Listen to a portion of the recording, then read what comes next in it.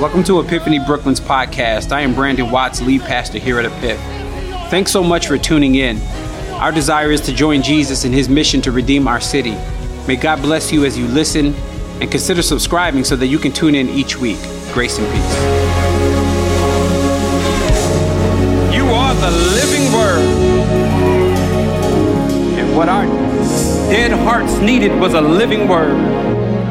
Something that's active and alive and sharper than any double-edged sword. But this is the day the Lord has made. We ought to rejoice and be glad in it. I don't know if you have joy or not. Anybody came in the room with a little bit of joy in their hearts? Man. Your boy is back and I got joy. I got joy. I got some joy and I woke up with it. The rain didn't take that joy. Circumstances didn't sway that joy. This joy that I have, the world didn't give it, and the world don't know how to take it away. I missed y'all, man. I really did. I missed y'all. It is so good to see so many of your faces and some faces that I don't know. Shout out to those of you who are online. You may or may not know this, but the last 6 weeks, 5 Sundays, but 6 weeks, my wife and I and our family has been on sabbatical. We dearly missed you guys. I can report back to you that I feel refreshed and rejuvenated and recharged, clarity on vision. It's something about decluttering, that you get clarity on the very voice of God. Ty and I spent a ton of time just resting with no agenda, clear calendar. We spent a ton of time sleeping. Y'all know we ate good because that's just what we do. That's, Ty's love language is food. And so we spent a lot of time eating and praying, and man, I knocked off a bunch of devotionals, and the Lord, I just felt like the Lord was speaking. I don't know if y'all remember, but my last Sunday here, I said to you guys, I solicited your prayers and asked that you would pray simply because I felt like the Lord was calling me to write, and I didn't know why he was calling me to write or what I was writing about or what I was doing. I can report back to you again that I have finished 90% of a book. 90%. We're getting there. I felt a release in my spirit to give you guys the topic. This isn't the title, but the topic is on boundaries and talking about how we can spiritually grow if we set up healthy boundaries. And then even what are unhealthy boundaries. I have a chapter on forgiveness because there have been some people that have crossed your boundaries and you still haven't spoke to them. And so there's just some things that I don't know. I felt like the Lord was downloading, and I was doing my best to be like Samuel. Speak, Lord. Your servant is listening, and your servant is writing. And I felt really good. So, man, I'm so glad to be back in the house of God. There is no place, in my opinion, I'm biased, but there's no place like Epiphany Church. It's not. I spent some time on other churches on, Sunday mornings. I went to some other churches, and man, I had some good words and enjoyed it, but it's just nothing like Epiphany, in my opinion. This is the place I find community. This is the place I find home. And shout out to everybody that kept things running. The church kept going. That means it's not built on me. So shout out to everybody that served and gave of time, anybody that gave of your resources, the tech team that served, the worship team, the welcome team, the prayer team, the community life team, the events team, our beloved ministry, our men's ministry. I hope I didn't forget you, but everybody. I got one gripe, just a small gripe, just a little gripe. Party in the Park looked dope, and Summer on Atlantic looked dope. I thought I was coming back to some jerk chicken today. I know it's raining, but y'all could have smoked up the lobby or something. I came back to no jerk chicken. But man, it looked amazing, and it looked like you guys had a great time. Please understand that when you are serving, Colossians chapter 3, verse 23 says, whatever you do, work heartily as unto the Lord, not unto man. So even though we're serving each other and we're trying to outdo each other and showing honor, and we're serving the church and we're serving people as they come in, even though we're doing those things, ultimately the Lord is being glorified through your service. And so I just want to honor those of you who served. I honor you for how you honor the church and how you treat the church, and that's a big deal. It's time for the word. Speaking of serving, this is my responsibility. Grab your Bibles, go to the first book of the New Testament. Once you go to the first book of the New Testament, do me a favor and go to the last to the last chapter of that book. So Matthew 28. Matthew 28. How to reach the masses, men of every birth. For an answer, Jesus gave the key. Y'all know this song? He said, if I be lifted up from the earth, I'll draw all men unto me. Come on, clap your hands.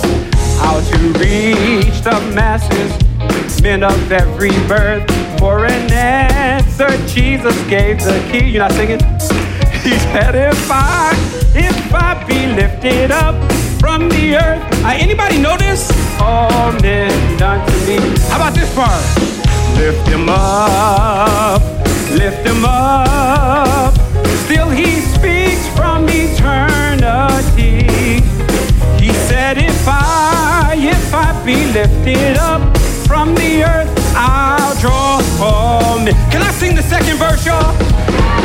Oh, the world is hungry for the living bread. Lift a Savior up for them to see.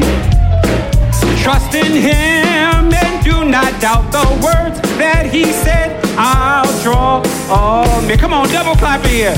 Lift him up, lift him up, lift him up.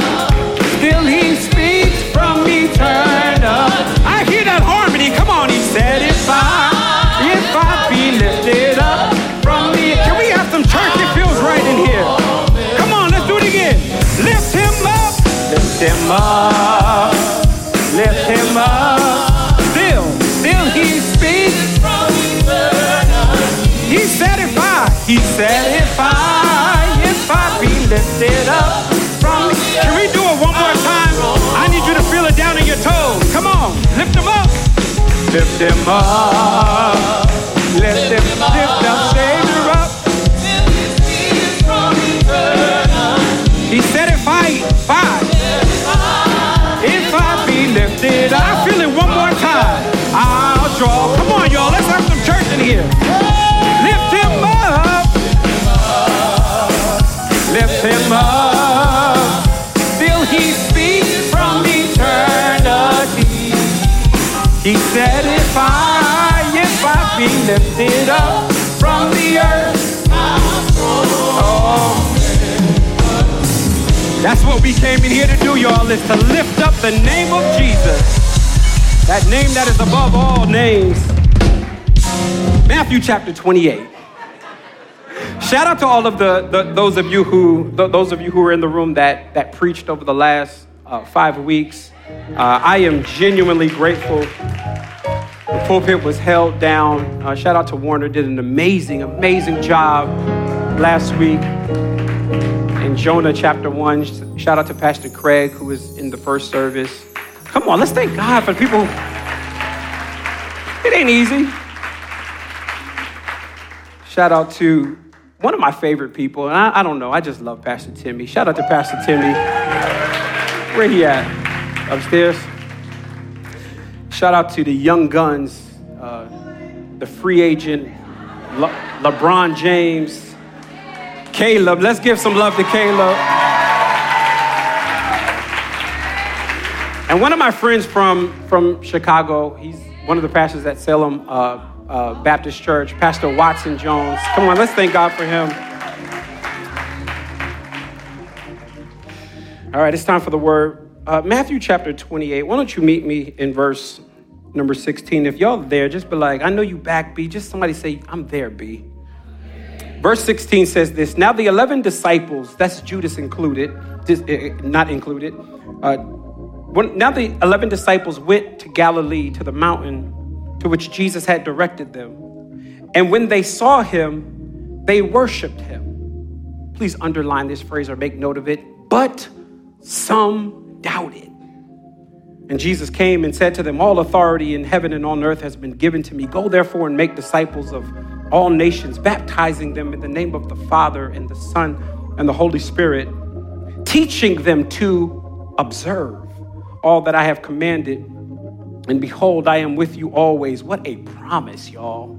Can I read that again? And behold, I am with you. Watch the perpetual nature of how he's with us. Always. the end of the ages. I want to preach today, honestly, from the topic that poses a question: what's next? Y'all ever have that feeling in life where you accomplish something or you do something or something succeeding and then, you just got that uneasy feeling, and the question that you're pondering in the back of your head is, well, what's next? What am I supposed to do? That's the question that I want us as a church to think about today. What is next? What are we supposed to be doing? And if I'm honest with you, I think my assignment this morning is to shake up your comfort this morning. So if you give me a little bit of room to do so, let's look to the Lord before we dig in. Father, we engage, Lord, in your word again. And Lord, I thank you, oh God, for everybody that opened their mouth and proclaimed your word over the last 5 weeks. And I pray that same spirit that was on them would use me today for your glory. Not unto us get the glory. Lord, you get the glory today. So may Jesus be proclaimed. We thank you for this commissioning, this commandment. And we pray, oh God, that this great commission would be a part of our lives, corporately, but also individually. It's in Christ's name we give glory. Somebody say amen. Just do me a favor and ask that question to somebody next to you, and you don't have to answer it. Just ask them, what's next? Come on, look at somebody else and just say, what's next? So, man, I don't know if I told y'all this, but Ty and I closed in April of this year. Ty and I closed on a little piece of property in Tulum, Mexico. And yeah, man, God is gracious. Full transparency, it was completely the wisdom of that God gave to Ty. 2 years ago, she had this vision, and so we rearranged our resources to make sure that we could do this. And so we bought this small piece of property in Tulum, Mexico. And the goal for it is an investment property. And so we're going to set that up, going to make a little bread off of it. That's what you do. Most of the time, that's what it's going to be. But it's also doubling as just a small vacation spot where we can go and hang out. So we were there during our sabbatical. And we were there we've never done this before. I promise y'all, we're not balling out of control. But we booked one-way flights, and we didn't know when we was coming back. I'm not kidding. We was like, we just going to pick a date. Kids were calling. We was like, we not coming home. y'all grown. Parents was calling. We was like, we here. And so we went there, and we stayed most of the month in Mexico, and, we was trying to get the place together. We, don't have furniture and stuff. In fact, we do now, but when we first got there, we sleeping on the floor and just trying to figure it out. And when we first got there, the first day we got there, which was the very, very top of August, we had 2 agendas when we first got there. The first was we found out that Pastor Timmy and Lady Io was going to be there at the same time with their family. And so we figured out a good date that we could both link up. Literally, we landed and we went straight to a restaurant to hang out with them. And so we got to hang out with Pastor Timmy and Io. And, Io and I was side-eyeing Pastor Timmy and Ty because they was eating roasted crickets. I'm not kidding. Am I lying? They was eating roasted crickets, and we was like, yeah, it's a no for me, dog. We was like, what it tastes like? They said roaches. I said, how you know what a roach tastes like, though? So that was the first assignment. We said, man, we got to hang out with them, man. We love them. They're here. We're here. Let's kick it off there. The second thing we knew we had to do was we knew that we had to go to the grocery store.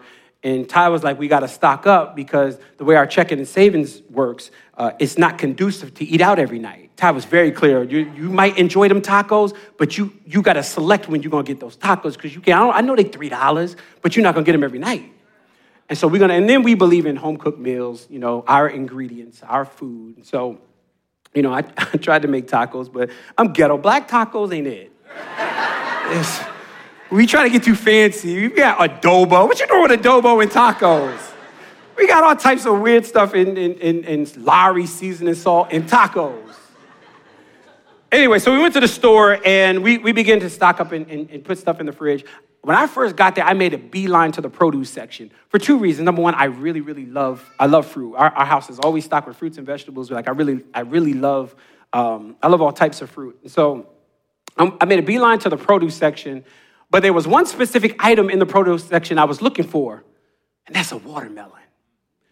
Now, I don't know how y'all feel about it. Listen, whatever the stereotype is, it's me all the way. I carry 2 watermelons through the store. Here, I'll do that. But anyway, we got to the store.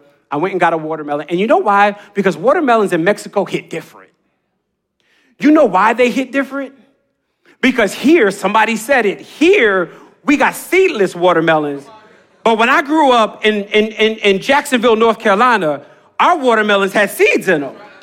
And I know it's not a convenience. You got to play with them and spit them out and figure it out. But let me tell you something. It tastes much, much better. And in Mexico, the watermelons are amazing simply because they don't have to go through a long process. They don't have to sit in customs. There's no preservatives. They pick them up from the uncle down the street and wheeled them on into the supermarket. I'm serious. And then they lay them out, or sometimes they sell them on the corner. It's something about watermelons that have seeds in them. Now, I don't know if you guys know this, but a seedless watermelon are the result of a Japanese scientist playing with the chromosomes of a seed. And what they did was they made sure that the chromosomes were all an odd number. And if the chromosomes were all odd, that watermelon, don't miss this because I'm actually preaching, that watermelon doesn't produce. That watermelon is sterile. And so when I consider a seedless watermelon and a watermelon with seeds, they look the same from the outside. If you close your eyes and you cut it open, they smell the same. But one of them produces. And one of them, after you eat it, does nothing else.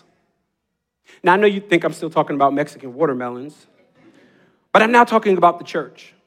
Because our churches have become so pretty, so attractive, but they are seedless watermelons. A place where we don't produce.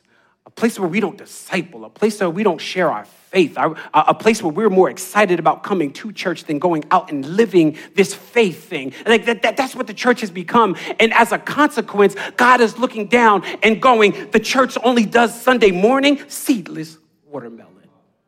But I think what God is calling us for is to not be a church that you just come to, sing a few songs, take some communion, and go out and do nothing with it. I think he's calling us, no, I'm using the wrong word. I think he's commissioning us. That's what Matthew 28 is.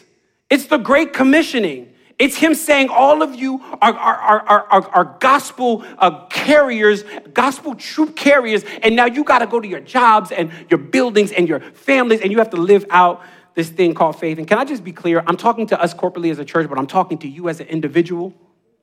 I'm talking to the person that has not shared their faith all year long.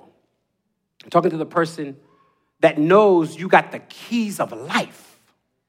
And we do nothing with it. Now, in the passage here, Matthew 28 is the Great Commissioning. Y'all be gracious to me. I feel a little rusty today. But it is the Great Commissioning. This is where Jesus gives a command. Now, it's not just a command, but it's important because it's his last command.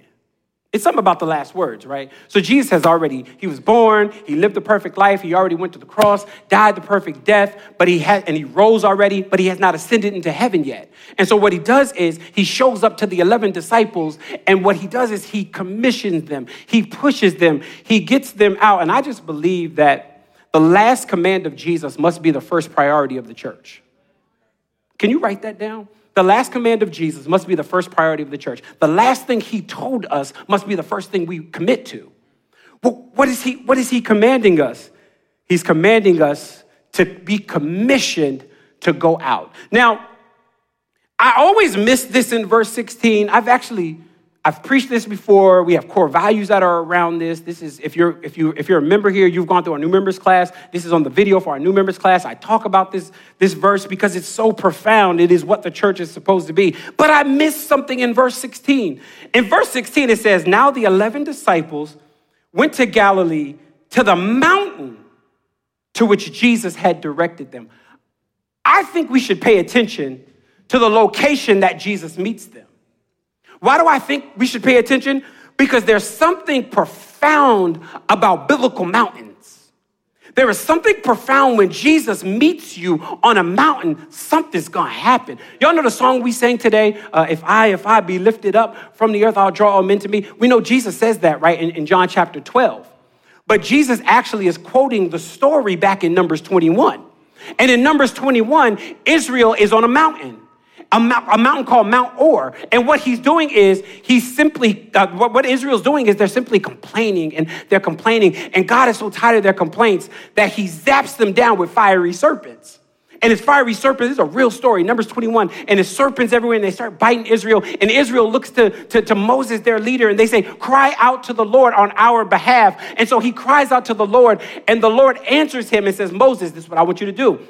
Take the snake, pick up a snake, wrap it around the pole, and lift it up. And everybody that looks at the snake on the pole will be saved from the venomous snakes. It actually happened and it actually worked. So what Jesus does is, this is typology. What Jesus does is Jesus quotes it, but Jesus says, no longer do you look at a snake on a pole, but you look at me on a cross. 2 pieces of wood. And if I look to that, I will be saved. On a mountain is where you first get the introduction to what salvation is going to look like.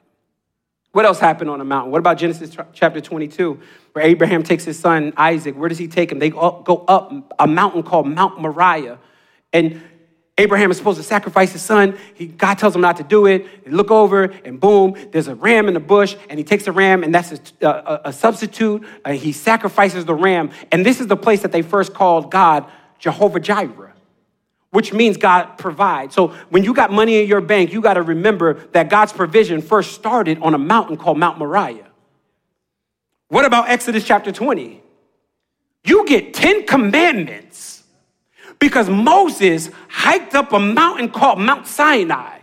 And he sat up there and heard the voice of God. And God wrote on 2 tablets with his finger. And he brought it back down to the people. Can I, by the way, say that the 10 commandments, I think we get this so confused. The 10 commandments was never given to you as a list that you had to keep to appease God. Because some of us are going, I just got to keep it. I can't kill nobody. I don't kill, don't steal. And that's how we interact with the 10 Commandments. Listen to me. The 10 Commandments was never given to you as a list that you had to keep in order to satisfy God. The 10 Commandments was actually given to you as a list that you couldn't keep because he wanted to show you that there was one who could keep them, and it shows you why you need Jesus. So listen, I ain't saying go out and just start breaking the 10 Commandments, but I am saying you can't uphold them. And maybe you're in here and you upheld 9 of the 10. Maybe you did. Do you realize that Jesus says that if you fail at one point, you are accountable for it all? So maybe you never murdered anybody. You're like, I did everything else. God is like, yeah, but Jesus is like, yeah, but you did this. So therefore, you're guilty of all of them. We need Jesus because he killed the list where you failed at it.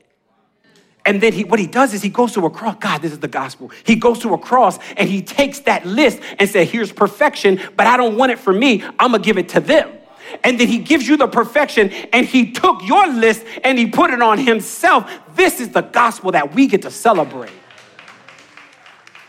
On a mountain, Caleb, is where we see the 10 Commandments. What about 1 Kings 18?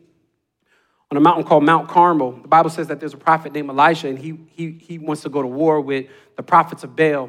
And he goes to war. Remember this whole thing? They're calling down a fire. It's so funny, man. It's comical because in the midst of that, do you realize that Elijah literally says to them, but they're cutting themselves. They're screaming out to their God. And Elijah literally says, is your God in the bathroom? He literally says that. And so what we see is God flex his muscles over other gods, but where does he do that? We see the power of God on a mountain. What about the New Testament?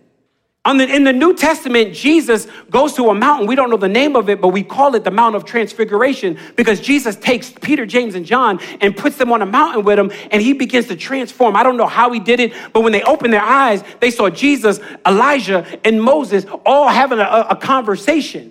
That was given to us on the mountain, showing us that Jesus was fully who he said he was. What about the longest sermon that Jesus ever preached? We call it the Sermon on the, y'all know your Bibles, the Sermon on the Mount, Matthew 5, Matthew 6, Matthew 7. We get good teaching from Jesus on a mountain. What about Calvary? Okay, Calvary's a hill, but let's just act like it's a small mountain today, okay? It works in the sermon. You get Calvary because of a so-called mountain. What I want to suggest to you today is don't look at Matthew 28 and skip over the fact that God met the 11 disciples on the mountain. The reason I don't want you to skip over that is because it's powerful. He's not meeting them on the mountain to save them. They are already saved. He is meeting them on the mountain because he now says this is the mountain of commissioning. This is the mountain I want you to go out. The church is the next step in the mission that Jesus started. Do you realize that? We're not just gathered in this room to wax eloquent and listen to Colin sing and hear good music from the band. I'm grateful for all of that, but don't you dare get it twisted. You and I are Sha'Carri Richardson, and we got the baton, and Jesus passed it to you, and now it's our responsibility to carry the good news.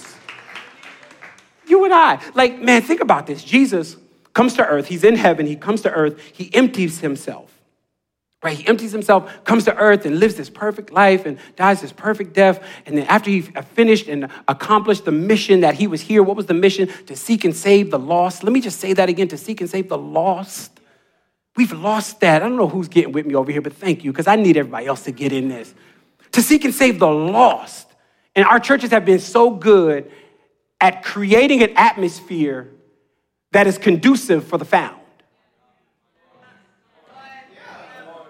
And I think what God is calling us to, now yes, the found is important and the gospel needs to go forth to the found because it is what saves us. The gospel don't just save you, it sustains you. So yes, that's needed. But what about the lost person that don't know Jesus?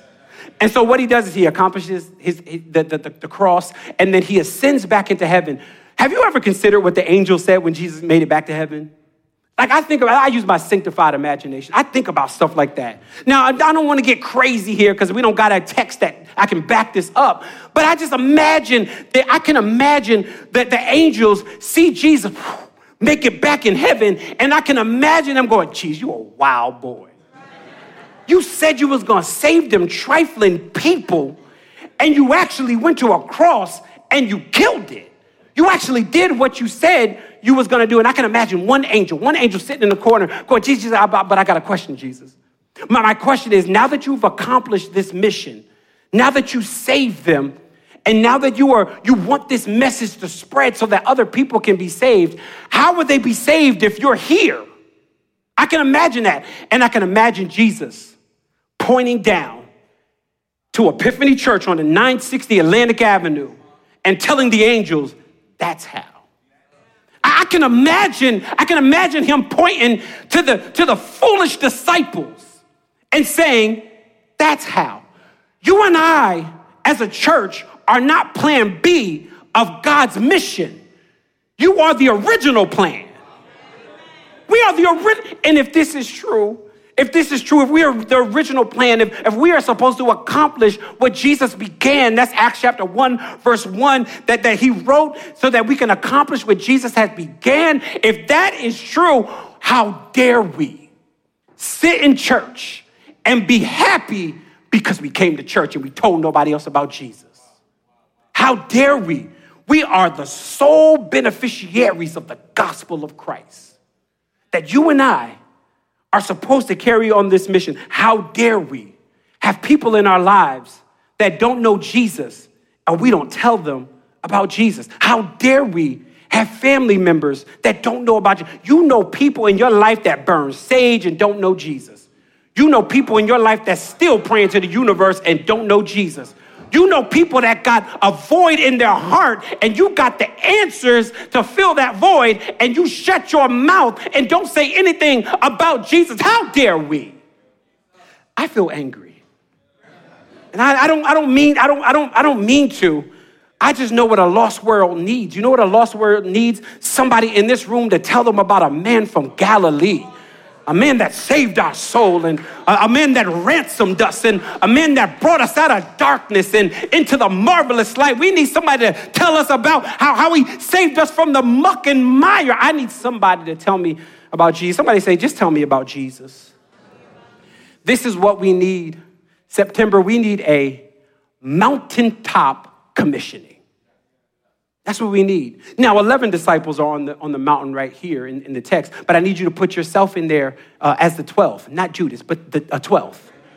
Put yourself in there and imagine that you're on that mountain. And what I want to do is I want to shake you up.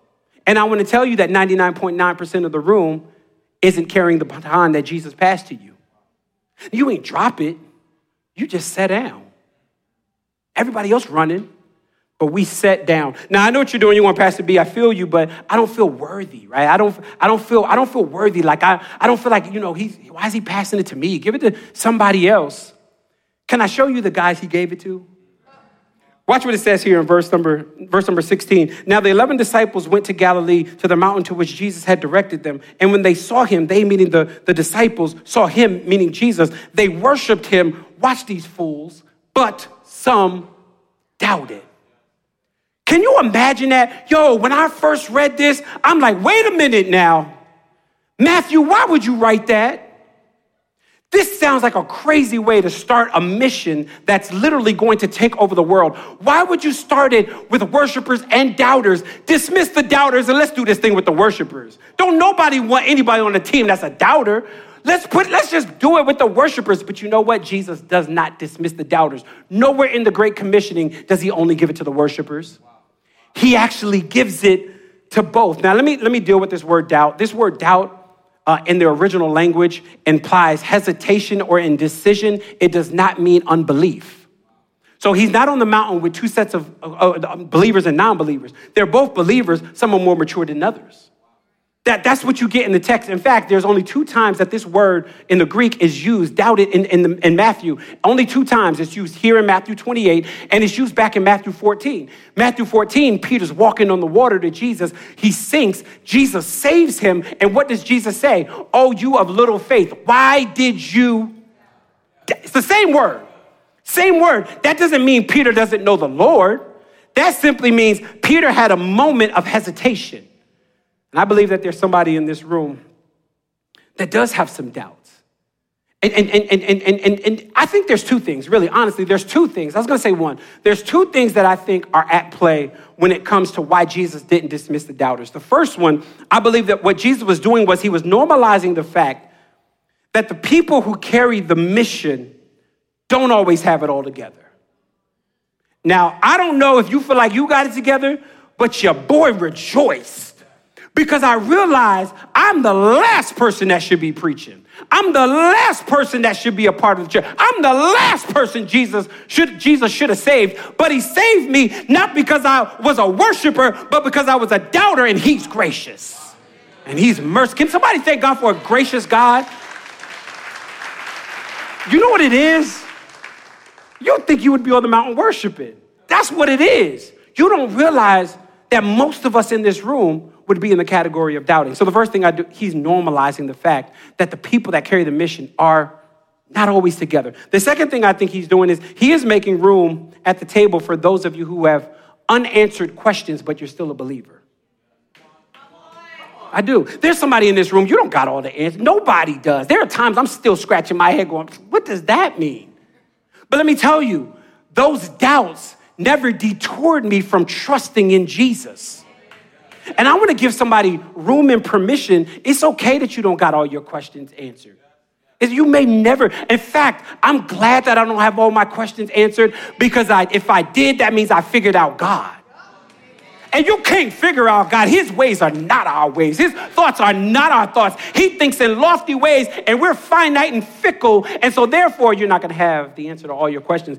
And so doubt is a real thing. And some of you need to normalize that. I'm not saying let it handicap you or cripple you, but it should be something that you pay attention to, but you don't let it push you away from Jesus. Ty and I were out to dinner, and we were watching this video together of this young man. We don't know him, but I've done some ministry in the same circles as him. I used to do this conference every year in Chicago called Legacy Conference. It's at Moody Bible Fellowship, and I used to go there every year in the summertime because I don't go to Chicago in the winter. Every year in the summertime, I would go, and there was this young man that we interacted, we knew, and we were watching this video when we were at dinner because the young man that had a huge following, he was a poet. If I said his name, some of you would know. The young man actually walked away from the faith. You know what I'm talking about? He walked away from the faith, and Ty and I we were baffled. We were trying to figure it out. And Ty said something while we were at dinner about doubt that stuck with me. She said, when I doubt, my faith gotta kick in. And that's what it is. That's what it's about. It's okay to doubt, but I ain't doubting my way out of the faith. I I ain't got every question answered. I don't know everything. There's some stuff that ain't black and white. There's some stuff that's still gray, but I trust him. I trust that he knows what he's doing. Anybody in this room ever fell into those moments of doubt where you doubted the very goodness of God? Don't lie. Where you doubted that God was for you? Has anybody ever experienced that? Where you doubted, you looked around and you thought about your prayer request and God answered your prayer request but gave it to somebody else? You be like, God, that wasn't for her. That was for me. Why would you give that to her? We have moments where we doubt. We be like, God, David did. David's funny, man. There are moments where David in scripture are like, man, you're so close to me, like smothering me, God, I can't breathe. Next chapter, God, where are you? You're the next chapter. And that's called life because the spiritual journey is not this. I told y'all before, it's always this. And this is the moments of doubt. I don't know why I'm on this point too long. I'll read this and I'll move on. Tim Keller, the late Tim Keller, he said this. He said, faith without some doubt is like a human body without any antibodies in it. People who nonchalantly go through life too busy or indifferent to ask hard questions about why they believe what they do will find themselves defenseless in either the experience of tragedy or the probing question of a smart skeptic. A person's faith can collapse overnight if he or she has failed to, over the years, listen patiently to their own doubts, which should only be discarded after long reflection. Normalizing doubt. So I'm going to move on. Some worshiped, but some doubted. Now let's get to the commissioning. Oh, no, I can't. Wait. I've been gone for a long time. I'm a little rusty, y'all. I can't move on because the commissioning is in verse 19 and verse 20. But we got to sit in verse 18 for a second. Here's why. The commissioning is impossible if verse 18 ain't true. So what Jesus does is he says, I'm about to send them out. But before I send them out, they gotta know who I am. And so in verse 18, he gives us a promise. And verse 19 and 20 hinges on verse 18. Here it is. And Jesus came and said to them, all authority in heaven and on earth has been given to me. Do you realize Jesus, the one who's sending you out, just claimed all authority? Not some authority. He don't got some authority and the Pope got some. He ain't got some authority and the elders got some. Can we agree that if Jesus said all, that means all? Can we also agree that if Jesus has all, then we have none? Wait. Unless he gives you some. I'll get there in a second. There were men in the scriptures and in life that genuinely think they have all authority. I think about Pontius Pilate. Pontius Pilate in John chapter 18 thought he had all. Are y'all good? We good? John chapter 18, Jesus is on trial and Pontius Pilate is holding Jesus on trial. And Pontius Pilate genuinely thought he had all authority. And here's what he says to Jesus. He says, do you refuse to speak to me? Because, Jesus hit him with the silent treatment. Do you refuse to speak to me? Do you not know that I have the authority to release you and I have the authority to crucify you? What does Jesus say back to him? You ain't got no authority over me. And then he says the authority that you do has been given to you. What about Herod? Herod had jurisdictional authority, but Herod didn't have all authority. When I was on sabbatical, I was looking at the news and I found out there was a young man, actually an old man, that fooled around with an election and fooled around and found out that he didn't have all authority, fooled around and got indicted, and now has a court date on March 4th at 12 noon. I've been paying attention. I had time. He found out that he didn't have all authority. There's only one person that is able to claim, I got all authority.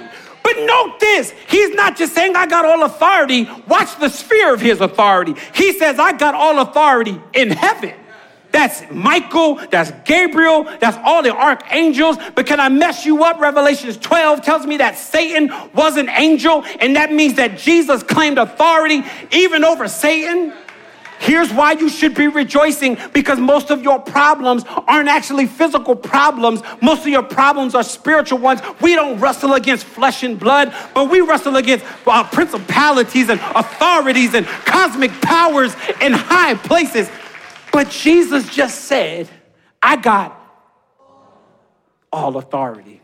Y'all remember, man, I'm going off here. Y'all remember when Jesus came up and rolled up to the man that was possessed and the demon spoke? And when the demon spoke, the demon said, have you come to cast us out? Have you come to destroy us? What they were saying was, we don't believe in dualism. We know you got all the power. Why he didn't kill Satan, I don't know. He has some purpose for it. But nevertheless, Jesus could, if he wanted to. He could take him outside and shoot him in the forehead if he wanted to. But he doesn't.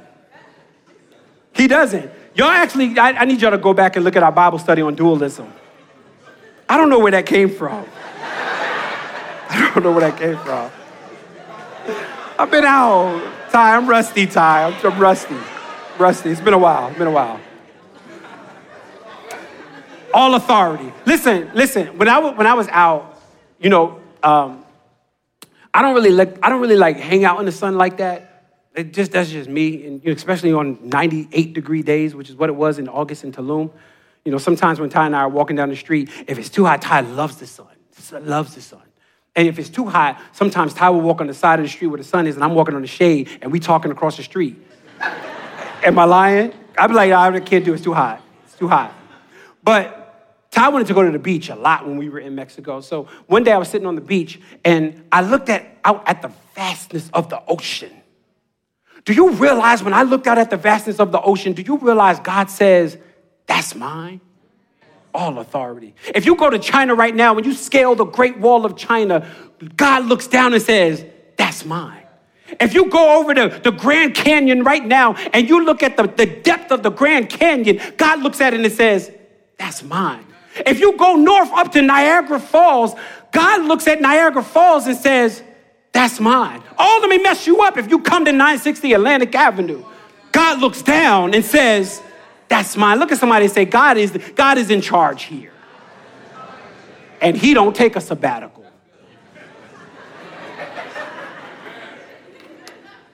Jesus is it. I almost said, never mind, I'm going to keep going. All authority. Somebody say all authority. But I need you to pay attention to this word, authority. The word, so there's two types of words. I promise y'all I'm going to let y'all out in 10 minutes. 10 minutes. 10 minutes, set the clock, start playing. 10 minutes, I'll be done. There's two words in the New Testament that are used for authority. The first word that is used for authority normally is this word dunamis. Dunamis actually means power. Dunamis means mighty work. Dunamis means strength. In fact, I preached on this at the old church, at the old building, and I pulled out a stick of dynamite, and I walked around the church. It was fake, and I lit it, and I was like, man, this is dunamis. This is authority. This is the power of God. But that's not the word that's used here. Matthew doesn't use dunamis here. You know what he uses? Exousia. Exousia means authority that is allowed. Don't you miss this. Dunamis means power. Exousia means power to give power. In other words, it means I have the authority to transfer my authority. And so what that means is God sits in heaven and he looks down and he says, you know why my church is going to be able to accomplish the mission? Because I gave them authority. Do you realize you got authority and you got power? God is like, Jesus is like, I know how to cast out demons, but I gave you the power to cast out demons. I know how to heal you from the sick, but I gave you the power to heal yourself from the sick. I know how to raise the dead, but I gave you the power to call the dead to raise them. I know how to break strongholds, but I gave you the power to break strongholds. Somebody needs to walk in the power of God. You won't be in that sinful relationship too long if you walked in the power of God, because you would have the authority to walk away from it. Some of you are stuck right now in addictions, and you won't call it an addiction, but I'm here to tell you it's an addiction, and you stuck in it. You got the authority to break free from even addiction. Somebody say authority. Exousia. That is what we got. That is what God has given us. Now, okay, that's the promise, verse 18. I'm going to just do this real quick. Can we just do the commissioning real quick? So here it is. He said, man, all authority has been given to me in heaven and on earth. Here's the commissioning, one word, go. Listen, as Epiphany Church continues to grow, I am grateful. I really am. Sometimes I'm shocked. No, I'm always shocked. Like, people came to church in the rain. We were sitting there, I said, Ty, ain't nobody come to church. It's raining. And here you are. So I'm grateful that you come. But I'm more excited when because that's the commissioning. If all you did was came in here, sang some songs, clapped your hands, took communion, and walked out, and you do nothing with it, we do not fulfill the Great Commission. The Great Commissioning calls us to go. Can I tell you what the Lord was telling me when I was on break? Here's one of the things please write this down, and I'm gonna expound on this later. Here's one of the things I was very clear with. God was saying that Epiphany needs to stand firm, but not still. Stand firm. 1 Corinthians 16, stand firm in the faith. But your feet standing firm in the faith don't mean you're planted there in a way that handicaps the mission. Stand firm, not still. The gospel got to go around. And who carries that? You and I. How does that happen? You and I got to go. Well, what do we go and do? We go, and the scripture says, go therefore and make disciples. This is why we have a line item on our budget. You may not know this, but we have a line item on our budget specifically for discipleship. I want to see everybody in this room committed to discipleship before the end of the year. Why? Because that is how you are formed to look more like Jesus. It's messy. It ain't always easy. We got to run through people being your business, and we don't like that kind of stuff. But that's part of the commissioning, is to make disciples so that we can look more like Jesus. You know what the other part of the commissioning is? He says, go therefore and make disciples, baptizing them. Baptism is a sign of conversion. It doesn't save you, but baptism shows that you are already saved. Great Commission. Can I give you the last one? He says, go and teach. Oh, but don't just teach. He says, teach them to observe. Do y'all see that? Is that in your Bibles? Verse 20, teach them to observe all that I have commanded. That means that teaching and preaching, what we're doing now isn't for you to just take notes, it's for transformation. Do you realize, like, the sermon, it's not just the thing that you write down. It's the thing that we live out. The word of God is the thing that we live out. It's a part. It's called holiness. It's called sanctification, and we don't use those words no more. You know why we don't use those words? Because we've become attractional churches where we don't want to mess you up, and we don't want to mess with your lifestyle, and so therefore we need holiness in the house. If you want to know what's next and the next step, somebody say it's holiness. God is calling some of you that are comfortable in sin to come out of it. Pastor Timmy, I promise you, we don't preach stuff like this. Because this doesn't grow churches. Can I be honest? I know it. It doesn't grow churches. We want attractional stuff. Let's pump the music. Let's make the best child care. That child care that's at the end of service is gonna zip line your kid back in service, and you sit there and boom, your son is there. Like, that's what we want. We want this crazy experience online where everything is the best quality and the lights are pumping. And man, I felt something when I walked in, but none of us want to walk out and say, I got to live holy. Nobody want to walk out and say, I can't stay in this relationship because I keep having sex with her. Nobody want to talk like that. Nobody want to say there are moments in my life where I just disobey God, which is sin. There are moments in my life where I am prideful in my heart. There are moments in my life where I lie and I steal and I'm not always trustworthy and I don't have character. God is like, holiness is what you need. Here, look at what he says. He says, teach them to observe. Observe what? All that I have commanded. I'm ending right here. I'm closing this, so you know I'm ending. Warner, when you preached last week, you were preaching, play something, bro. You were preaching, I'm sorry. I just got too much to say. Warner, when you were preaching last week, bro, you were in Jonah 1. And it's powerful. But when I consider the life of Jonah, and I think about God's grace toward Jonah, but also God's grace toward Nineveh, that was unworthy and undeserving of God's grace. And here's how gracious God is. Think about this. God wanted Nineveh to repent so bad that he gave a disobedient prophet another chance. After he gets swallowed up, God redirects him back, spits him up on the shore. And then in chapter 3, the Bible literally says, and the word of the Lord came to Jonah a second time. Again, it came to Jonah again because God was so relentless in making sure that Nineveh was walking in this thing called repentance. And what I would say for us is holiness. Now, here's what messed me up. I told y'all I did a few devotionals. One of the devotionals I did was through the book of Nahum. Do you realize that there's a book after Jonah, 2 books later, that the prophet Nahum had the same assignment that Jonah had? What was the assignment? The assignment was to go to Nineveh. But Nahum isn't disobedient. He goes to Nineveh, but it's a different message. The message that Jonah carried was giving them time to repent, and they did. Nahum doesn't give them time to repent. In fact, they never repent. His message is you're now going to be destroyed. Why? Because 150 years ago, I sent my prophet to tell you holiness is right. And 150 years later, you still fooled up. And some of you in here, look, I know it. You'll hear this message and you'll walk out and do nothing with it. You do nothing with holiness. You're comfortable. You've made excuses. It's not really sin. It's not that bad.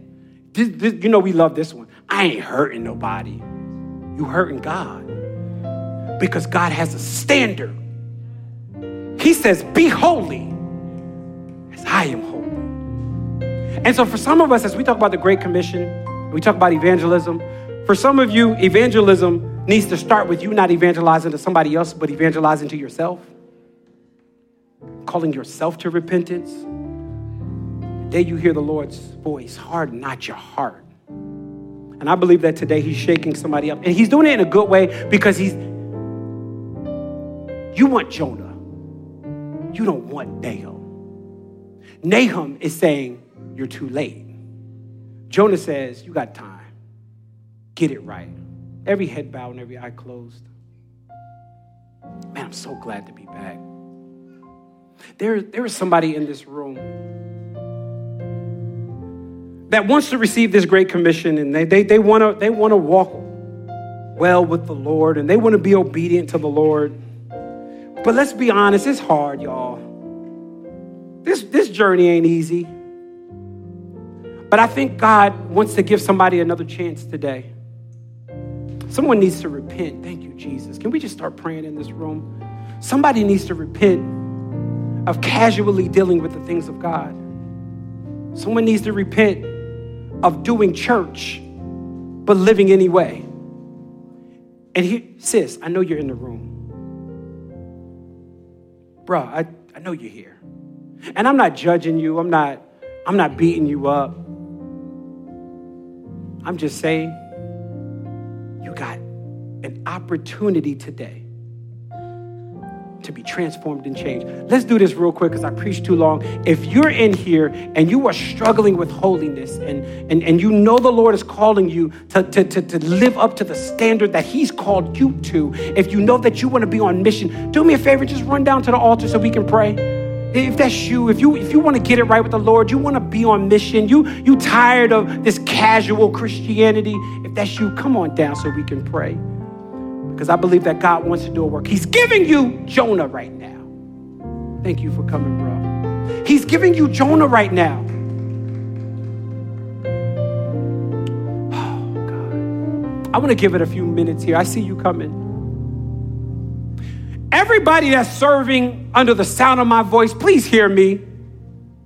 I don't care if you're in the tech room, in the hallway. Don't let your service get in the way of your repentance. I'm convinced that there are some people that serve their way out of repenting. And we think as long as I work for him, I ain't actually got to submit to him. The devil is a liar. You need to get on the altar. Because God wants to do a work in your life as well. Thank you for coming. Y'all come on close. Y'all come on close. Thank you for coming. Father, I thank you for each and every individual that came down to this altar.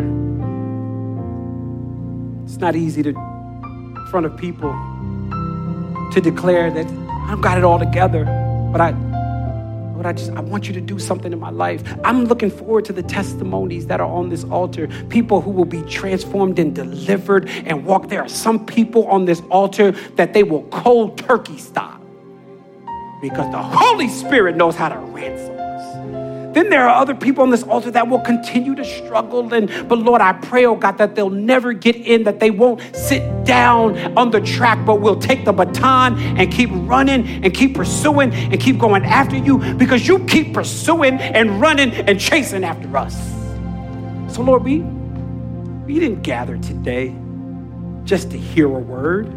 We gathered because we want to be used by you.